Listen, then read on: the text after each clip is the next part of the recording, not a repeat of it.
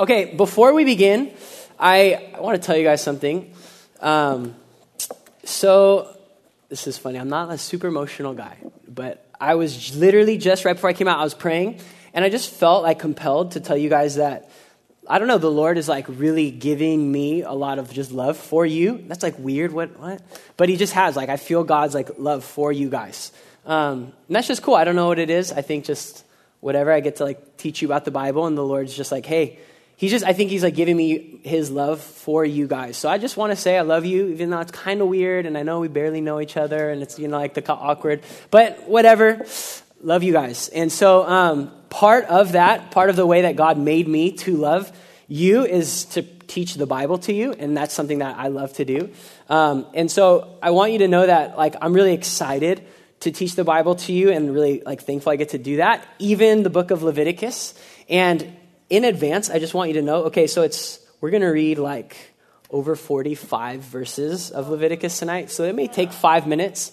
And then when we actually like get into it, there are some kind of like heavy things today, things that aren't super easy to say. So just in case you're like, why does he hate us? I want you to know right now that I love you, and that's why I'm going to teach a lot of Leviticus to you. But honestly, it's going to be really good. So flip to Leviticus chapter 6, and we're going to start at verse 8, and then we're going to read all the way to 7, and then all the way through 7 to chapter 8. So this is all kind of like one section. Chapter 6, verse 8 to verse 7, or chapter 7, verse 38. So I'm going to read that.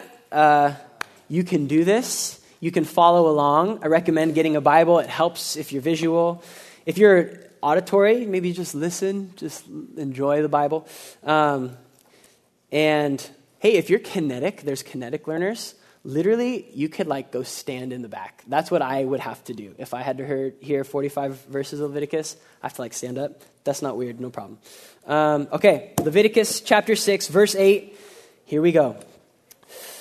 The Lord spoke to Moses, saying, command Aaron and his sons, saying, this is the law of the burnt offering. Now, okay, I'm sorry. I hate when people do this. I'm going to do this real quick. So just to frame what we're about to do, we're about to read all the offerings all over again, because in case you haven't got enough of the offerings. So we finished the offerings.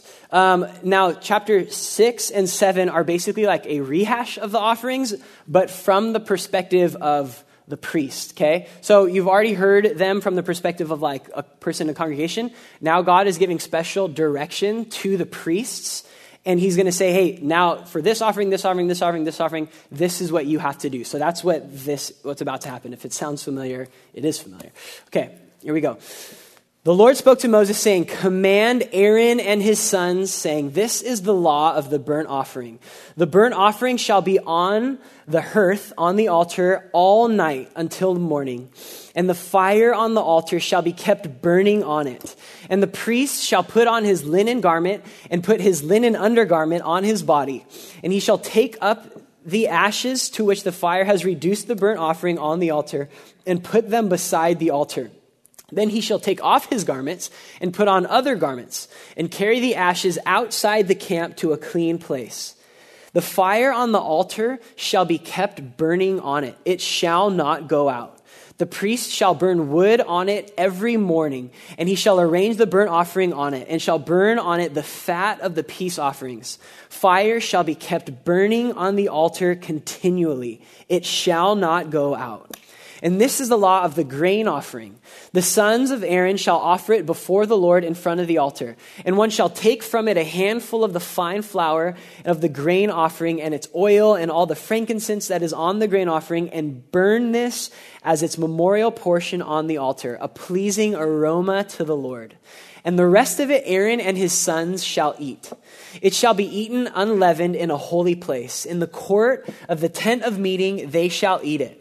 It shall not be baked with leaven. I have given it as their portion of my food offerings. It is a thing most holy, like the sin offering and the guilt offering.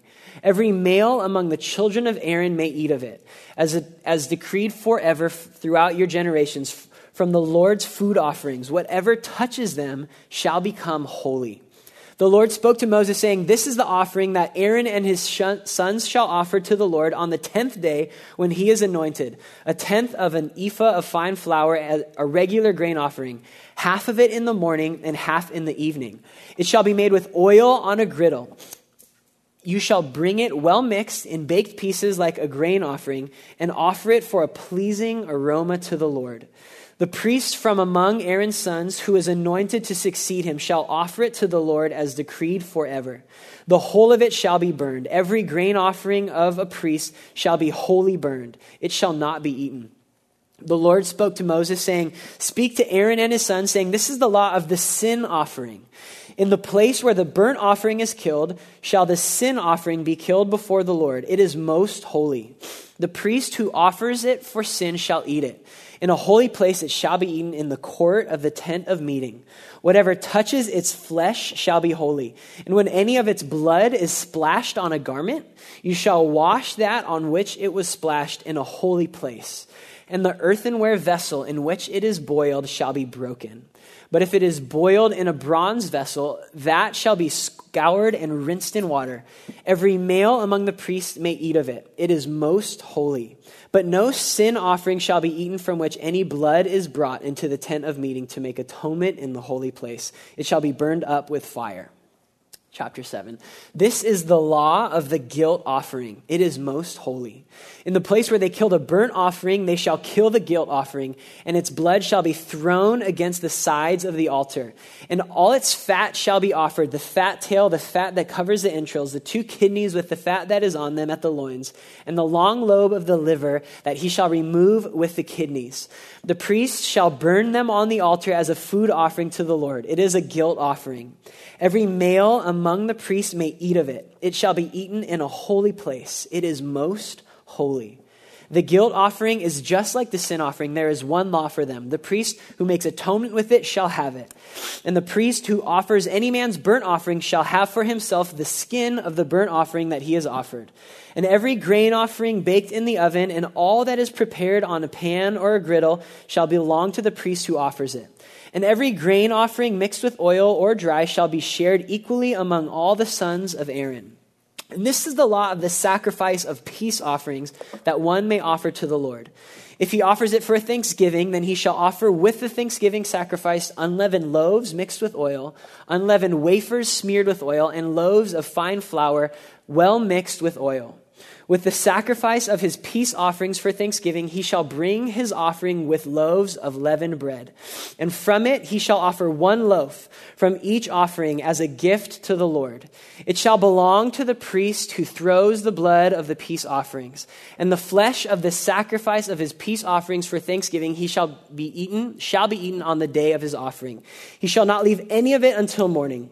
But if the sacrifice of his offering is a vow offering or a freewill offering, it shall be eaten on the day he offers his sacrifice, and on the next day what remains of it shall be eaten. But what remains of the flesh of the sacrifice on the 3rd day shall be burned up with fire. If any of the flesh of the sacrifice of his peace offering is eaten on the 3rd day, he who offers it shall not be accepted, neither shall it be credited to him. It is tainted. He who eats of it shall bear his iniquity. Flesh that touches any unclean thing shall not be eaten. It shall be burned with fire. All who are clean may eat flesh, but the person who eats of the flesh of the sacrifice of the Lord's peace offerings while an uncleanness is on him, that person shall be cut off from his people. And if anyone touches an unclean thing, whether human uncleanness or an unclean beast or any unclean detestable creature, then eats some of the flesh from the sacrifice of the Lord's peace offerings, that person shall be cut off from his people. The Lord spoke to Moses, saying, "Speak to the people of Israel, saying, you shall eat no fat of ox or sheep or goat. The fat of an animal that dies of itself and the fat of one that is torn by beasts may be put to another use, but on no account shall you eat it. For every person who eats of the fat of an animal, of which a food offering may be made to the Lord, shall be cut off from his people. Moreover, you shall eat no blood whatever, whether of fowl or animal, in any of your dwelling places. Whoever eats any blood, that person shall be cut off from his people. The Lord spoke to Moses, saying, "Speak to the people of Israel, saying, whoever offers the sacrifice of his peace offerings to the Lord shall bring his offering to the Lord from the sacrifice of his peace offerings. His own hands shall bring the Lord's food offerings. He shall bring the fat with the breast, that the breast may be waved as a wave offering before the Lord. The priest shall burn the fat on the altar, but the breast shall be for Aaron and his sons. And the right thigh you shall give to the priest as a contribution from the sacrifice of your peace offerings. Whoever among the sons of Aaron offers the blood of the peace offerings and the fat shall have the right thigh for a portion. For the breast that is waved and the thigh that is contributed, I have taken from the people of Israel out of the sacrifices of their peace offerings, and have given them to Aaron the priest and to his sons as a perpetual due from the people of Israel. This is the portion of Aaron and of his sons from the Lord's food offerings, from the day they were presented to serve as priests to the Lord. The Lord commanded this to be given them by the people of Israel from the day he anointed them. It is a perpetual due throughout their generations.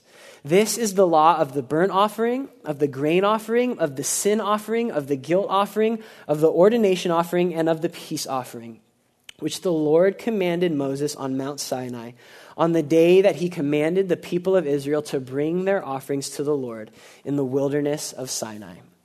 That's the word of God. Let's pray. Jesus, we honestly thank you and rejoice that we have this book that is from you, God. It is your holy, living word. God, I thank you that it's the sword of the Spirit. And so, Holy Spirit, we just invite you right now. Help our minds to comprehend. Give us eyes to see and ears to hear, and like hearts to be hungry to understand more about you, Jesus, and more about your word, and more about who you say that we are and how you call us to live. Jesus, I ask that even as there's some going to be some kind of intense things that you have kind of hidden here in your word, I just pray that you would allow me to be faithful to your word, that I wouldn't dull any sharp edges, that I wouldn't be afraid to say what you have said, but then also that I would do it in love, God, and gently and tenderly, Lord. So we thank you for your word. We now just submit ourselves to it. We say, whatever you say, God, we accept. Whatever you declare, we say that is right, and we will obey it. We thank you for your word. And thank you for this room, God, that these people would come and spend their Friday nights sitting at your feet, Jesus. Thank you for that. Thank you for them. Would you bless them? Would you just honor this sacrifice they've given of their time to you, Lord? Would you bless it? Would it reap so much fruit in their life? We love you. It's in Jesus' name. Amen.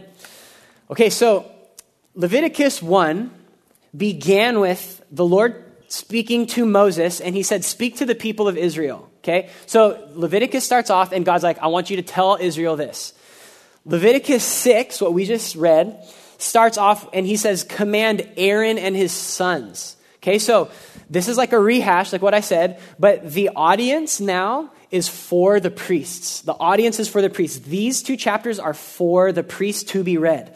Now, you could be okay, honestly, why do we care about something that priests that don't even exist anymore, had to do? Number two, I'm not a priest.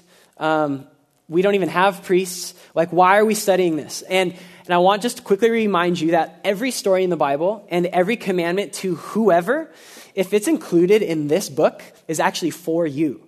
It's kind of crazy, but private conversations God had with someone, if it's in this book, it's for you. This is God's word, and it's for us. So even it's what is this? This is to the priests. It's also for you, and I want you to know that. Number two, I want you to know that you actually are a priest. Did you know that? If you're a Christian, the Bible calls you a priest.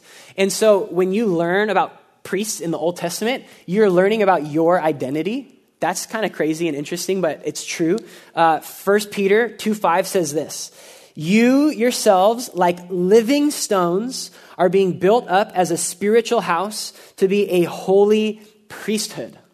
You are a holy priesthood to offer spiritual sacrifices acceptable to God through Jesus Christ. So you are a priest, and you are to offer sacrifices. Crazy. So you get to learn something about your identity. And then last, why are we reading this? What is this for? If you're a Christian, you actually do have a priest currently. His name's Jesus. Jesus is your high priest. I mean, you may don't think about Jesus that way, but Jesus is still a priest, and he's your high priest. And so not only do these 2 chapters teach you something about your identity and your calling, they teach you about Jesus, and they teach you about his identity, and they teach you about what Jesus does for you, did for you, is still doing for you. And I just love, and I'll spoil this right now, this whole book, Leviticus, it's about Jesus. From start to finish, it's like dripping with Jesus. And I didn't know that for many years, and that's why I hated the book. But when I saw that key, you guys, these 2 chapters teach us some really amazing things about Jesus. There's just foreshadowing about Jesus. And so we're going to look at these 2 chapters, and we're going to do it in just 3 simple points. Just want to keep it simple and clear. 3 qualities of a priest, okay? So in some sense, this is kind of like your job description.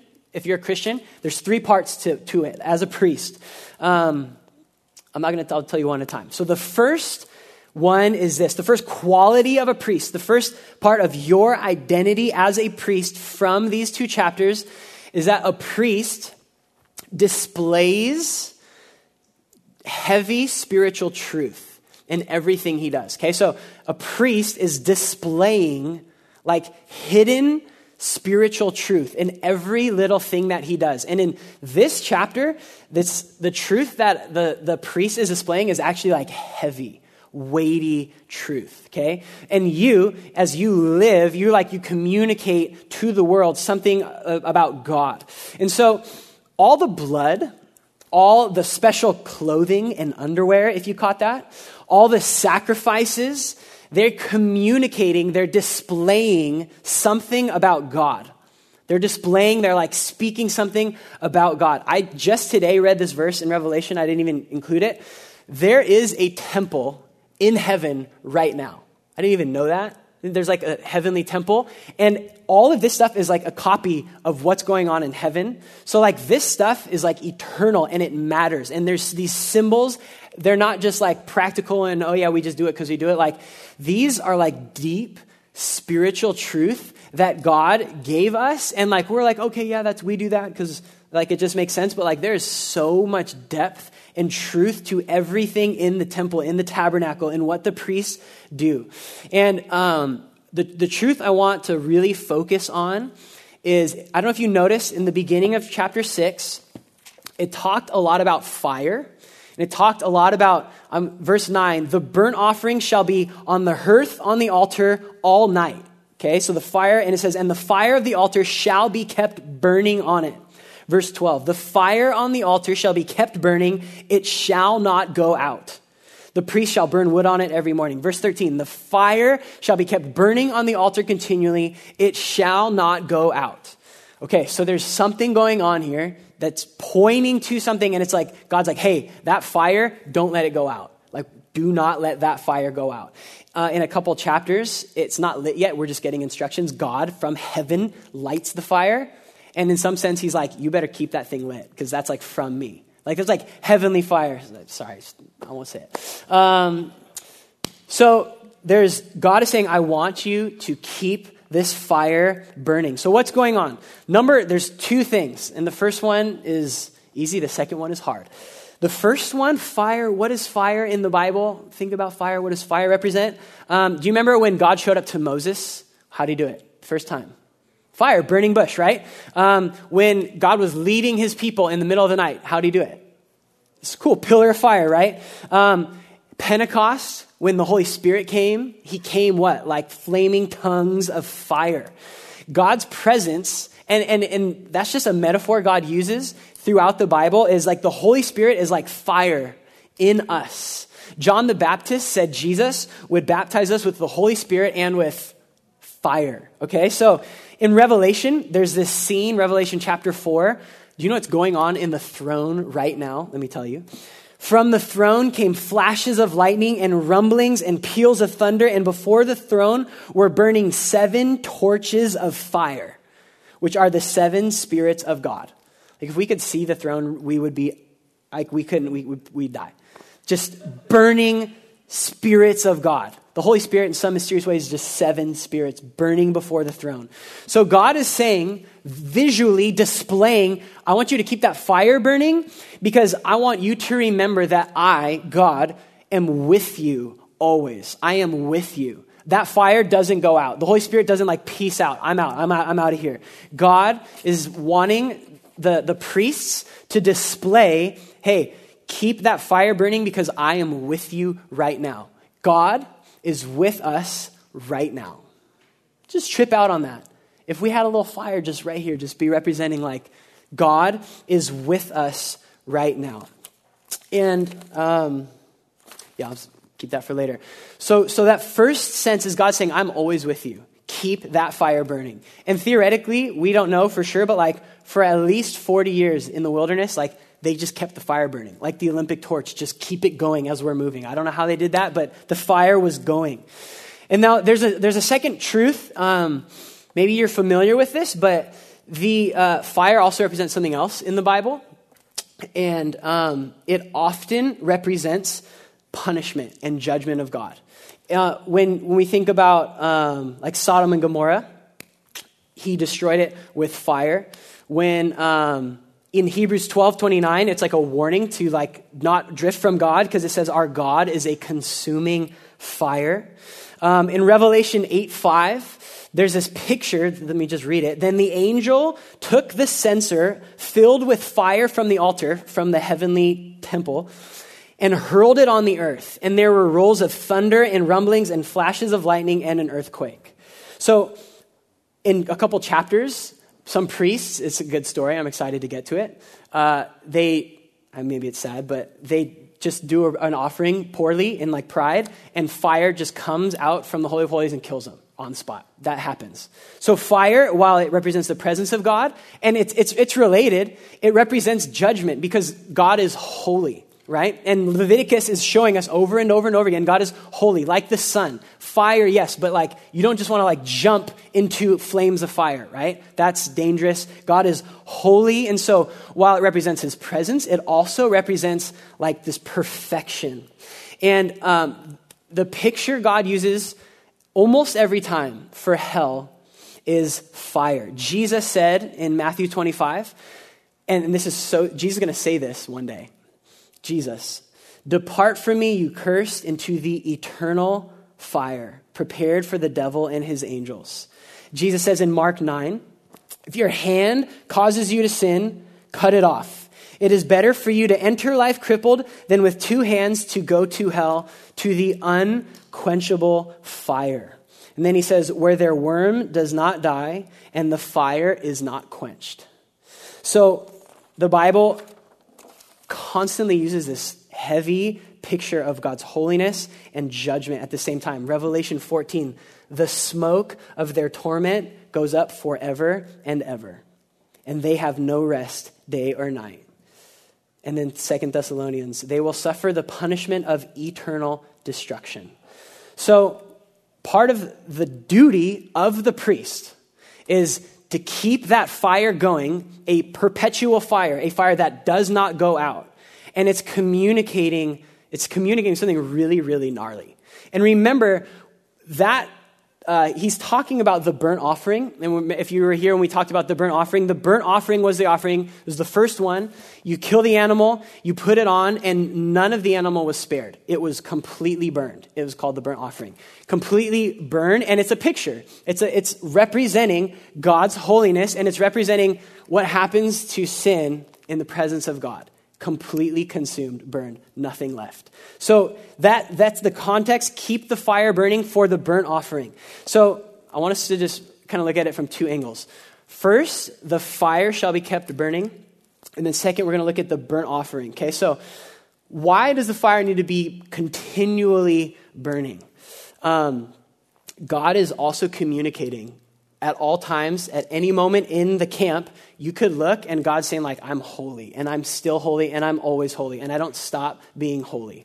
Like that's something that I'm not like on Sundays and Wednesdays and then I'm nice on other days. Like I am always holy, and you need to see that at all times. I was reading a commentary, and it was like making this scenario. It said like a father could take his son out of his tent and look and see the fire at any given time and say, son, like that too will be you if you don't repent. Oh my gosh. Like this is a literal visual image all the time. You just look to that fire and you can see the holiness of God, and you can see God's punishment and hatred of sin at all times. And all you had to do, it was literally at all times, you just could look over and you just see smoke going up. You see smoke going up all the time. And that's because God is always holy. And that's because hell is eternal. And it's not just like, do you know what, burn it up, done. Like he's saying, I want you to keep that fire going. It's communicating this heavy, heavy truth. But, and if that's like, oh my gosh, do you know what is also to be kept on the fire at all times? A burnt offering is always to be burning on the fire. So as heavy as that is, God is holy, and that is his eternal punishment for sin. On top of that is a sacrifice that takes away sin. And at any given moment, while you're like, God is so holy, you can also know that there's an animal taking my place right now on top of that fire. The offering, the escape, God's love and provision is also always on display. Always on display. Man, I'm a sinner. I don't deserve this. You can look and see the smoke and know like, no, my burnt offering was on that this morning. And I can see that God is holy and he's just, but he's also loving and merciful. And both of those things are just on display at all times. God is gnarly and he's holy and he hates sin, and he provides a way out. He provides a sacrifice, a substitute for me. The same God who judges is the one who provides the escape. Just think about that. It's not like God's like, hey, do this and good luck. Yeah, and you know what? This points us to Jesus, right? This points us to Jesus. Jesus is the Lamb of God, the Son of God, the one who took your place and my place on that fire for eternity. He's the judge and the one who is judged. God's like, I'm holy and perfect, and I'm going to judge myself and bear the wrath and holiness of me. That's God's love for you and love for the world. Yes, he is holy and perfect, and he also provides a sacrifice. And do you know what else? Why that fire needs to keep going? It's because the cross never runs out. The grace of God never runs out. It just keeps going and going and going. Jesus paid the price that we deserve, satisfied it in full, and at all times you can see that. That is so good, you guys. And honestly, like, wasn't planning on talking about hell. And I know it's not an easy thing to talk about, but I was even like, man, what would be helpful when thinking about hell? And I think it'd be helpful to just acknowledge that there are many, many, many Christian pastors and teachers who will like try to wiggle out of hell because it's hard and horrible, and it's not like an easy thing to know that people will literally suffer for their sin forever. I think it'd be helpful to acknowledge, like, hey, you may hear there's another way to be saved. Even though the Bible says no other name, that comes up. There's another one that says, hey, hell actually won't last forever. The fire doesn't last forever. It's like intense for a bit and then it goes away. You may hear like just this sentiment. It's like an emotional appeal, like the God I know would never do that. And that's a pretty powerful one. It may not be logical or from the Bible, but it like carries emotional weight, right? The God I know would never do that. Another one is hell is real, but it's going to be empty. Praise God. No one's going there. That's a pretty common one. Or hell has an escape hatch. Like whenever you want, you can leave. That's a pretty popular idea. I'm going to read you a quote of like a really prominent, I'm not going to tell you who it is, a really prominent Christian writer who in this, he's kind of led the way in some areas. And this is what he says. I was led to question the traditional belief in everlasting conscious torment, which is horrible to think about, everlasting conscious torment, because of moral revulsion and broader theological considerations. It just does not make any sense to say that a God of love will torture people forever for sins done in the context of a finite life. It's time for evangelicals to come out and say that the biblical and morally appropriate doctrine of hell is annihilation, which means like you're gone, not everlasting torment. It's really popular. That's going to happen. And all I would, well, I'm going to read you this other quote. So there's this woman. She's her name's Dorothy Sayers. If you know her, if you're into literature, she was like a contemporary of C.S. Lewis. She's like pretty sassy, and she has a really good quote. I'm just going to read it. There seems to be I wish I could be British. There seems to be a kind of conspiracy, especially among middle-aged writers, of a vaguely liberal tendency to forget or to conceal where the doctrine of hell comes from. One finds frequent references to the cruel and abominable medieval doctrine of hell, or the childish and grotesque medieval imagery of physical fire and worms. But the case is quite otherwise. Let us face the facts. The doctrine of hell is not medieval, it is Christ's. It is not a device of medieval priestcraft for frightening people into giving money to the church. It is Jesus' deliberate judgment on sin. The imagery of the undying worm and the unquenchable fire derives not from medieval superstition, but from the prophet Isaiah. And it was Christ who emphatically used it. It confronts us in the oldest and least edited of the Gospels. It is explicit in many of the most familiar parables and implicit in many more. It bulks far larger in the teaching than one realizes until one reads the evangelist through instead of picking out the most comfortable texts. One cannot get rid of it without tearing the New Testament to tatters. We cannot repudiate hell without altogether repudiating Christ. And I think this is just one of those times where it's like, hey, thank God for this book. And that we have like, man, I'm just going to trust what Jesus says. I don't always like it. It's not always easy, but it's really clear and it's here. And hell on the surface feels so like repulsive. And why would God do that?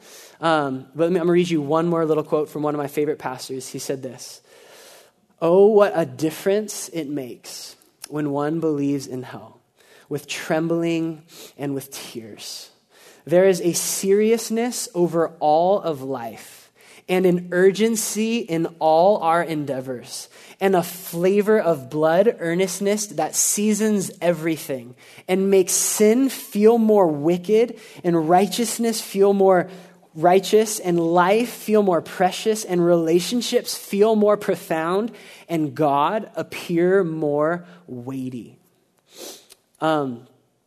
I really quick I think this is helpful.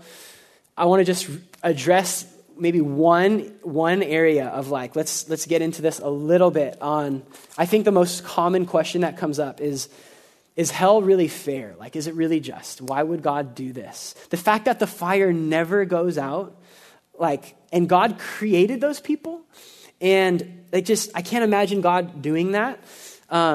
This like, I've personally really wrestled through difficult doctrines in the Bible.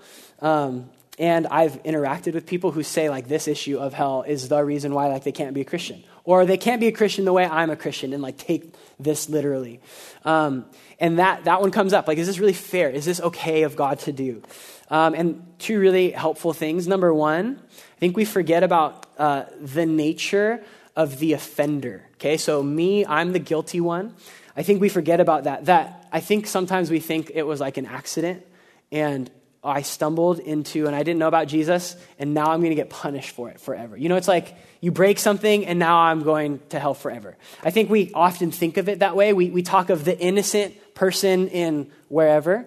And I think we forget the honest picture the Bible has of humans, that there's no such thing as an innocent person who stumbles along and is trying to do their best. Like, the Bible has a pretty honest view of humans, that while we're in the image of God and he loves us, we're honestly pretty wicked. We're born in sin, and our desire is not to honor God, and we have to be rescued from that. And then this is crazy, but we're like, yeah, but hell forever? Like, maybe just an appropriate amount of time? Do you know what's crazy is the people in hell never repent. they are eternally rebelling against God. Just think that's so heavy, but that's true. The Bible, we get this parable of this guy in hell, and he's not sorry, he's just asking for relief. Like there will be people who forever reject Jesus. And that's pretty heavy. So that's number one, the nature of the offender. But even more important is the nature of the offended, of God, the nature of God. We kind of get this, like if I were to kill an ant, maybe some of you would be like, what, did you have to kill an ant? Maybe if I were to like kill a rat, it would stir up a little bit more, like maybe some animal activists like, what are you doing? But maybe not like get in that much trouble. If I kill my neighbor's dog, definitely like next level, right? Next level punishment, next level just, we see like, okay, if someone were to kill a human being, all of a sudden we're like, we understand that the weight of the offense goes up in terms of the weight of the one offended. The value, we know killing a human's bad because humans are valuable, right? Like, why would you can't kill a human, they're so valuable. You're more valuable than an ant. You're more valuable than even a dog. So we get that. And how about this? You kill a president or a leader of a country, like we all understand, like it's gonna be worse for you than if you were just to kill a regular human. Now, God is the highest and most valuable being in the universe. He's not a human. He is the most infinitely valuable thing in the universe. And when we sin against him. And I think when we have a deeper understanding of the holiness and the weightiness and the worth of God, like our sin, the more holy God is, the worse we're able to see our sin is. I don't know if that's helpful to you. That's like a little bit of some reasons and apologetics. You guys, at the end of the day, we just have to submit to Jesus and to his word. And his word is really clear. God is holy and we deserve punishment forever. And thank God that he sent his son to be punished for us in our place, to take the wrath of God, to have it all poured out on him. Thank God that there is the gospel. Thank God that we can be saved and rescued. Thank God that we can go to those who don't yet know the name of Jesus and tell them, and God saves them and rescues them from eternal punishment, from a fire that never goes out. Praise God for the gospel. And so that's the first kind of description of a priest, that they are displaying these heavy, gnarly truths about God. That's a heavy one. We're going to move on. It's not as heavy. The second point and the second quality of you as a priest and of these priests is that a priest handles holy things. Okay, and I have a quick story to help us get this. So when I was 15 and I was learning to drive, my mom just got a new car. And we never really had nice cars, but like it was our first nicer car we ever got. And it was a BMW X5. If you guys know it, like just nice. I mean, nice maybe, but like it can drive really well. And that's what I got to learn to drive in, because, you know, you're just like driving your parents' car. So I'm learning to drive in this BMW, and I think it's affected me. That's what I blame my driving on. Like, I just was shaped with the BMW. And so there was this freak thing where I bought a truck and it like had to get serviced, and my mom was going to do it for me. And so I had my license and I got to take my mom's BMW to school that day, right? Which is like, you know, those kids. But I was like, I don't care. I'll be that kid. I'm going to drive this BMW to school. Be like, look at my BMW. And I was just being an idiot, and I was just like being all that a 16-year-old would be with his mom's BMW. And so I was just going throughout my day, like just, hey, you want to go to the parking lot? You want to check out my car? And at some point, I don't know if I should tell this story from my perspective. I'll tell it from my perspective first. I go, end of the day, go to the parking lot. The BMW is gone. 100% gone. My mom's BMW is gone. And you're 16. And the weight of like, I honestly maybe have suffered consequences still. It was such a traumatic, like, what have I done? What have I done? And I found out later my friends were just like messing with me, like, let's get these keys and move the car because he's such an idiot. And like, I can still feel the weight of like, what have I done? Priests get to handle the holy things of God, okay? That's part of what a priest does. God is like, I'm entrusting you with really holy things.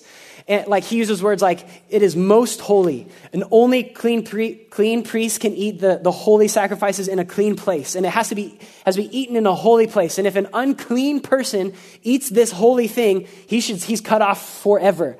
And no fat can be eaten and no blood can be eaten. Like God is saying, he's communicating like, I am holy, and all of these little things, these random things that priests do, they're like handling the things that belong to God. In some sense, they're handling the holiness of God. Like if you could hold the holiness of God, that's kind of what the priests did. And the first point here is just like, so it was just my mom's car. We are like, you have been bought at a price. Like you are precious to God. You belong to God. And so how we treat each other is not just like, think about that. Think about the fact that like how you treat someone is how you're treating something that God purchased with his own blood.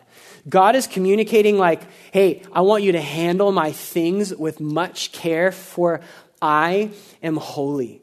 And do you know what's crazy? You couldn't even worship if you were unclean because God was so holy and he wanted us to take that seriously. And there's a point of application there. So the priests, if they were unholy, if they were unclean, they could not go do a sacrifice. It would ruin the sacrifices for everyone and he would be cut off forever. And God is saying, listen, I don't want you to just live your life how you want to live it and then come worship me and like do your religious thing and then move on. And that applies now. That applies right now to all of our lives. When this is crazy. When we approach God, and our lives aren't clean, I think we actually do is like we abuse the gospel and think, thank God for the gospel. So I'm going to live how I want to live. And then I'm going to go to church and I'm going to be reminded of the gospel. Now I'm going to go live how I'm going to live. And what we're doing in that moment is we're like spitting on the holiness of God. It would be like a priest, like I'm going to go do wicked things and then I'm just going to go do the sacrifices and do it all right. Listen, it wasn't the sacrifices at the end of the day that made someone holy. God, he was like, I don't really care about sacrifices that much at the end of the day. Like I desire your obedience and your heart to love me and walk with me. And there's a really crazy verse in Hebrews 10. And I think we need to hear this as Christians because, man, I'm really thankful and proud even that you guys are like, I want to be with Jesus on Friday night. But we can be really tempted to go do whatever we want to do on Saturday morning because we went to church on Friday night. We can be really tempted to go do whatever we want to do Saturday night. We can be really tempted like, man, I went to church on a Friday night. I'm a priest. I did all this stuff. So like, it doesn't really matter how I live. And it actually really matters to God how you live your life. It really, really matters. Hebrews 10, verse 19, I'm going to read a few verses. It says this, therefore, brothers, since we have confidence to enter the holy places by the blood of Jesus, by the new and living way that he opened for us through the curtain, that is through his flesh. And since we have a great high priest over the house of God, let us draw near with a true heart and full assurance of faith, with our hearts sprinkled clean from an evil conscience and our bodies washed with pure water. For if we go on sinning deliberately after receiving the knowledge of the truth, there no longer remains a sacrifice for sins, but a fearful expectation of judgment and a fury of fire that will consume the adversaries. Anyone who set aside the law of Moses dies without mercy on the evidence of 2 or 3 witnesses. How much worse punishment do you think will be deserved by the one who has trampled underfoot the Son of God and has profaned the blood of the covenant by which he was sanctified and has outraged the Spirit of grace? Man, we can outrage the Spirit of grace. And I think holiness just really matters, and it still matters. It matters that we live a holy life. And that's some of us maybe. And then I think there's other of us who are like, honestly, I know I'm dirty. Like, you don't have to convince me. I feel unholy. I feel like why I can't even approach that temple, that tabernacle, because I'm dirty. And there's, even in Leviticus, there's this amazing picture of the gospel. Chapter 6, verse 27, this is really cool. It says, whatever, it's talking about a sacrifice that was made, whatever touches its flesh shall be holy. And when any of its blood is splashed on the garment, you shall wash that on which it was splashed in a holy place. Okay, so there's this picture here, like, yeah, God is so holy and we're not. But even in Leviticus, there's this idea that when something is holy, touches something that is unholy, actually that unholy thing becomes holy. Isn't that crazy?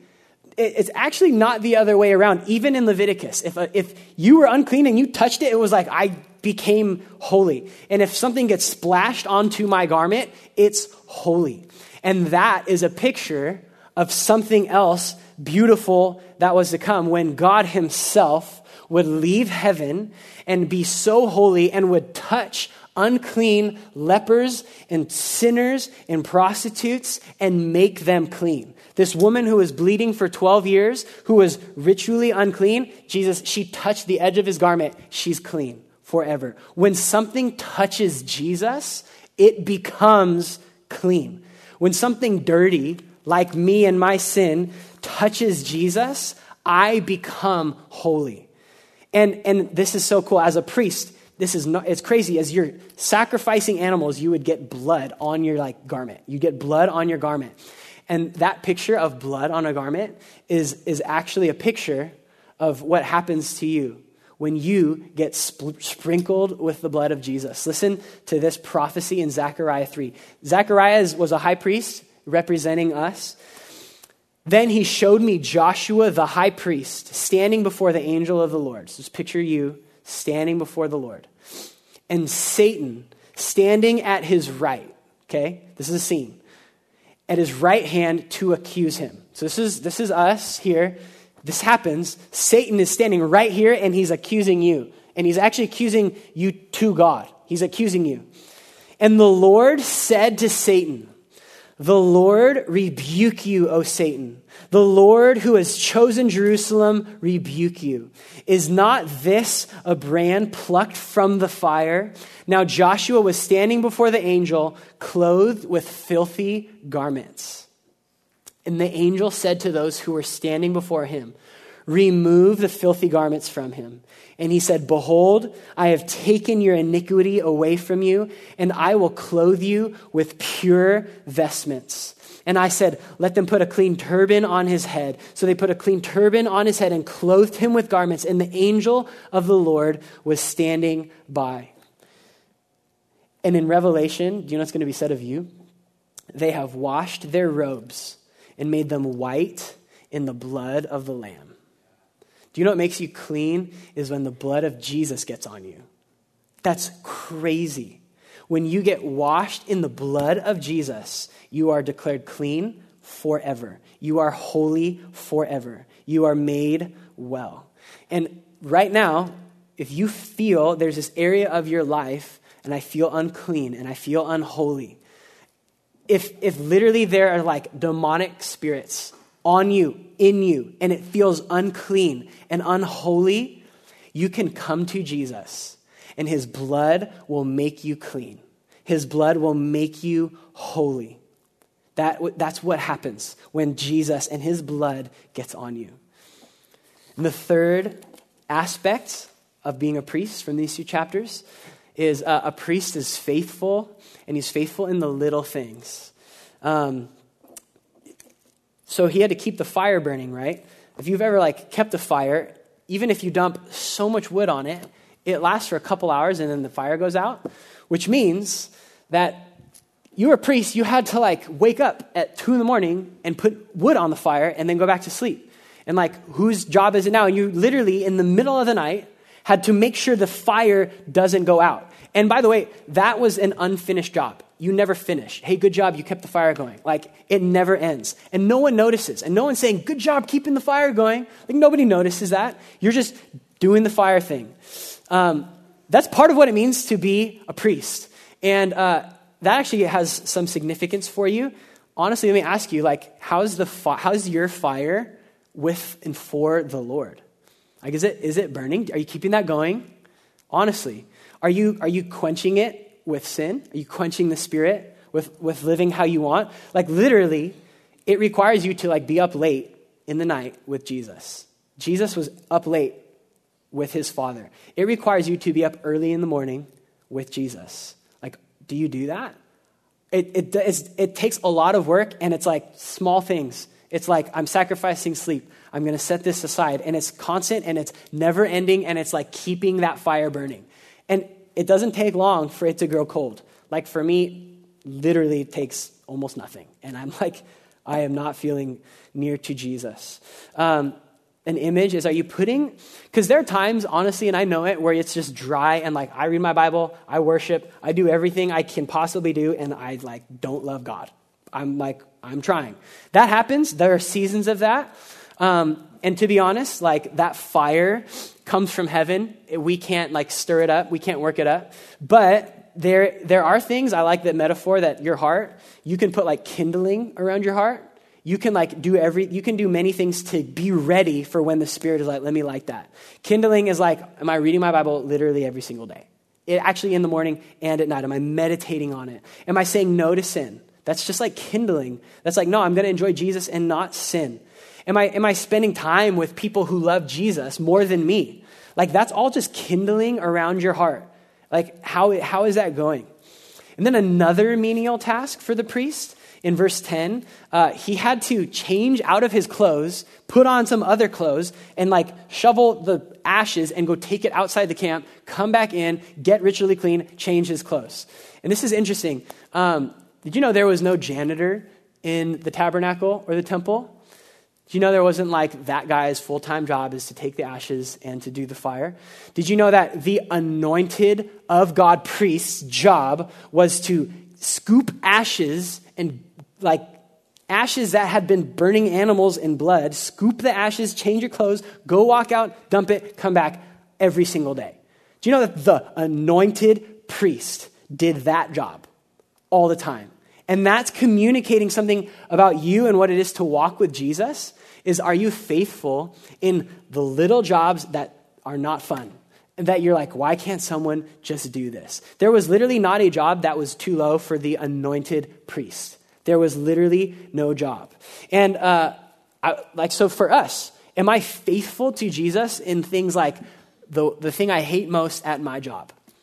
Am I faithful? This is worship unto the Lord. Things like our homework. Things like honoring my word. When I say to someone, I'm going to do this, to my hurt, I'm going to be faithful in this.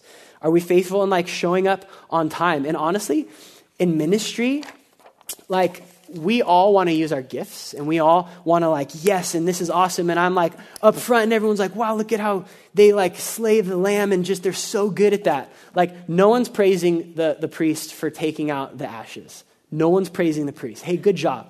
You guys, so much of ministry is faithful things that nobody notices. That is honoring to the Lord. And that's not wrong. We may have visible gifts and we get to do those.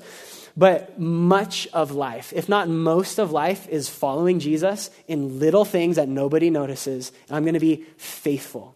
I'm going to be faithful. And then I'll end with this. Verse 6 and 11, it says, verse 11, I mentioned this. He shall take off his garments and put on other garments and carry the ashes outside the camp to a clean place.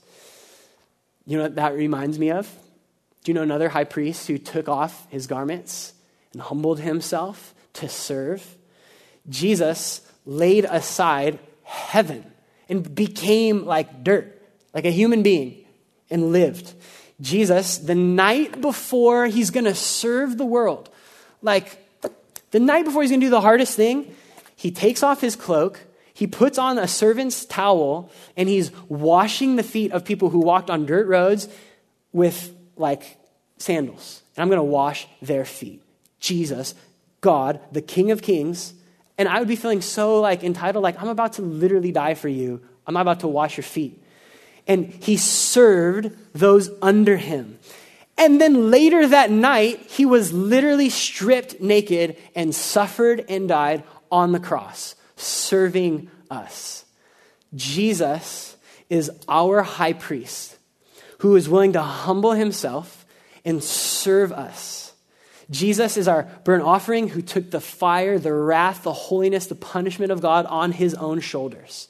Jesus is our holy priest, and all that he touches becomes holy. And Jesus is faithful. He's faithful to you and to me in the little things of life. And he's willing right now to humble himself and be like, I want to be with you. I want to meet with you. I want to make you clean. I want to love you and carry you and meet with you. And so this is why we spend a lot of time worshiping after we hear the word of God, because it's time for us to actually put into practice, come get washed in the blood of Jesus. Come fuel that fire, keep it going to be filled with the Holy Spirit. Come get served by Jesus and eat some communion. And remember, his body was broken and his blood was poured out for your sin because he loves you that much. And we have carpets here to just come be on your face. We're going to have prayer teams on both sides. Come confess your sin, come get prayer. And then you are actually all priests. There's this thing called priesthood of all believers. And so you are fully entitled and enabled and empowered and equipped to pray for one another. For some of us, like me, if I were sitting in your seat right now, I would just want to do the ministering, but I would not want to be ministered to. I have a sense that maybe there's some people in here who no, I'm good. I'm okay. I don't need to deal with that. I don't need to talk about that. I don't need to confess that. I'd really just encourage you to open up and seek prayer. Get some prayer. Come be with Jesus. It's actually okay to not be okay. It's okay to be broken. Remember that earthenware vessel had to be broken. When humans, we're like jars of clay, and we're by design broken. And we need to be honest, and we need to be filled up, and we need to be encouraged and prayed for. So I'm going to pray for us and invite the worship team up. And we're just going to have time to seek Jesus together, time to receive the goodness, the good news that Jesus loves me and has died for me and can make me clean. Jesus, thank you for your blood. Thank you that you are my priest, my high priest. That you're my burnt offering. That your blood was poured out for my sin. Thank you that you were able to make me clean once and for all. Thank you, Jesus, for your presence in the fire that comes from heaven and fills us up. Thank you for your Holy Spirit right now. We invite you into this room and into our hearts. We invite you into those areas that are unclean. We invite you, Holy Spirit. Would you come and make us clean? Set us free, Lord, from our bondage and our sin and our pride. Set us free from the grips and chains of the enemy, God. Jesus, you are able to do that, to make us clean, to make us holy. Thank you for who you are and what you have done. Thank you for your word, Lord. Now, God, would you just allow us to enter your presence and to be with you.